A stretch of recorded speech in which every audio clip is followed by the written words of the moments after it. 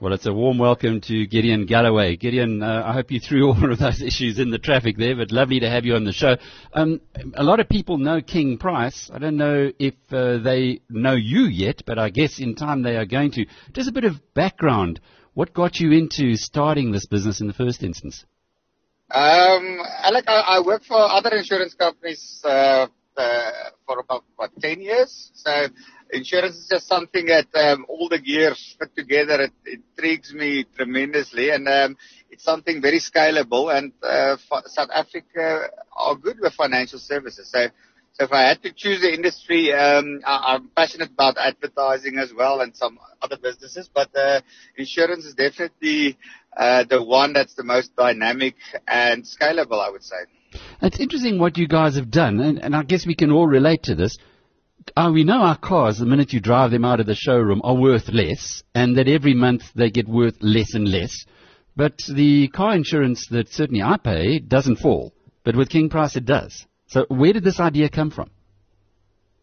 Well, it's back in 2005. A BMW engineer from Germany presented a slideshow, and he showed a car that is actually a new make and model, a BMW, crashed at the same speed, same angle, let's say 30 kilometers an hour.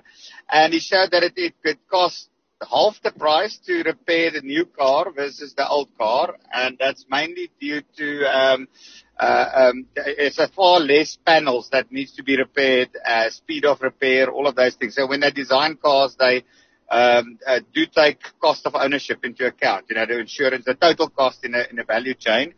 And that intrigued me, especially in South Africa where you hear part prices go up, labor costs go up, all of those kind of things. So that was the first one. And then cars get safer. So your incident ratios should get better in time because ABS will be there, all of those kind of things in time. So that's not even taking into account your depreciation on your vehicle yet. That is just plainly how they design cars, how it gets safer, easier to repair and all of it. And that's where the idea sparked. If you can create an insurance company or at least at any point in time rate the client on their assets and their risk, and you can give a real-time price in any point in time, I guess the challenge would be IT to be able to do that, and the other one would be the willingness to do that because it's very easy to just bump up premiums every year. Yeah, sure. With results, yeah. Do you bump down premiums then? Well, on assets that depreciate, yes, we do that. Okay, and people say it's small amounts.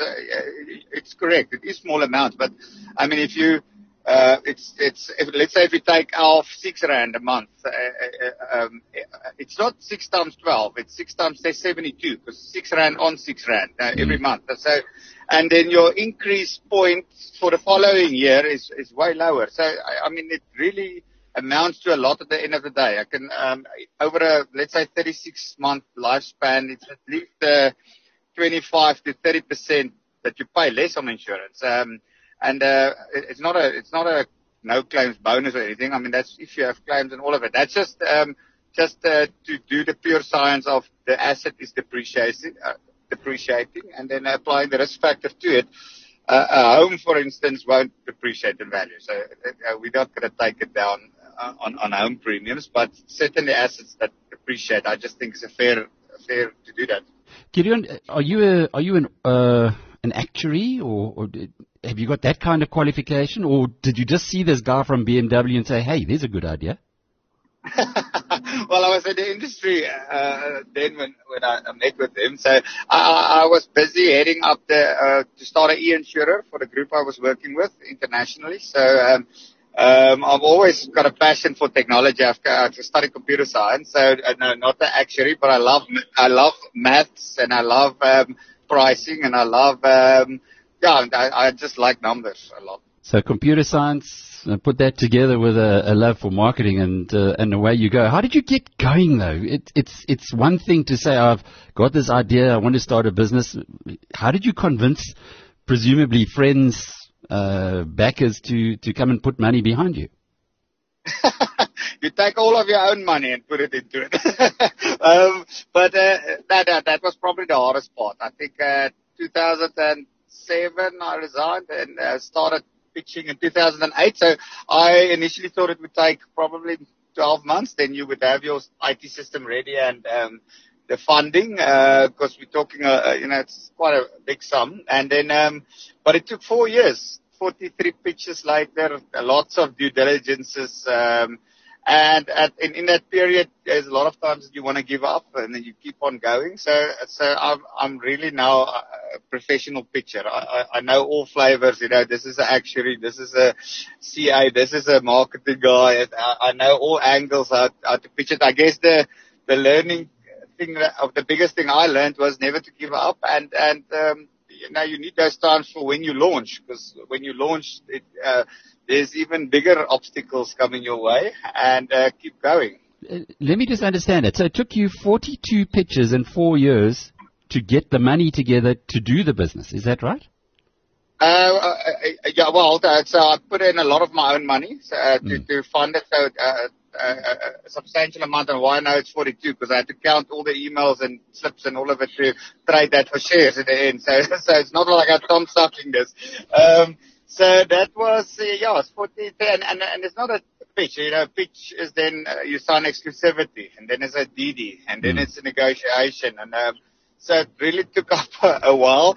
But I mean, my resources were, limited to a couple of million. To really start an insurance company, you would probably need $1 billion. So I needed the big backers behind me. You need to get your financial services license, all of those things, and 70% of all your costs when you launch go into marketing. Because if you don't make it, there's a certain amount of spend that you have to reach to be to break through the clutter, because I mention it like that. So it's tough for an investor to sell that to investors. 70% of all the startup capital is going to go into an endless pit. And you're going to just believe that the policies will come and you'll pull through that in 3 to 5 years. So, but I mean, we're here and we've done that. And, more than that, you've spent 100 times what you first had to put in the acquisition of StanGen. Opportunistic, or were there other bidders for it? And how does it fit within your whole operation? There were other bidders. It's strategically for us. We always wanted to go into broader financial services, not just short-term insurance. So we've launched in Namibia. We've expanded our range to commercial insurance, buildings, agri, marine now, and all of those things. So life seems to be the next logical step. We started this journey 3 years ago, and it's just, we'll just win so much time and knowledge if we could acquire something sizable for us at the time. And that's why we started these talks when this opportunity came along more than a year ago. We were one of the 3 final bidders, and we successfully were chosen as the partner. And for us, it just means, you've got a team ready, you've got products ready, you've got a system ready. It saves us 2 years in terms of timing, which is in our world at this stage probably more important than just a pure. We've just about run out of our airtime now. That was Gideon Galloway.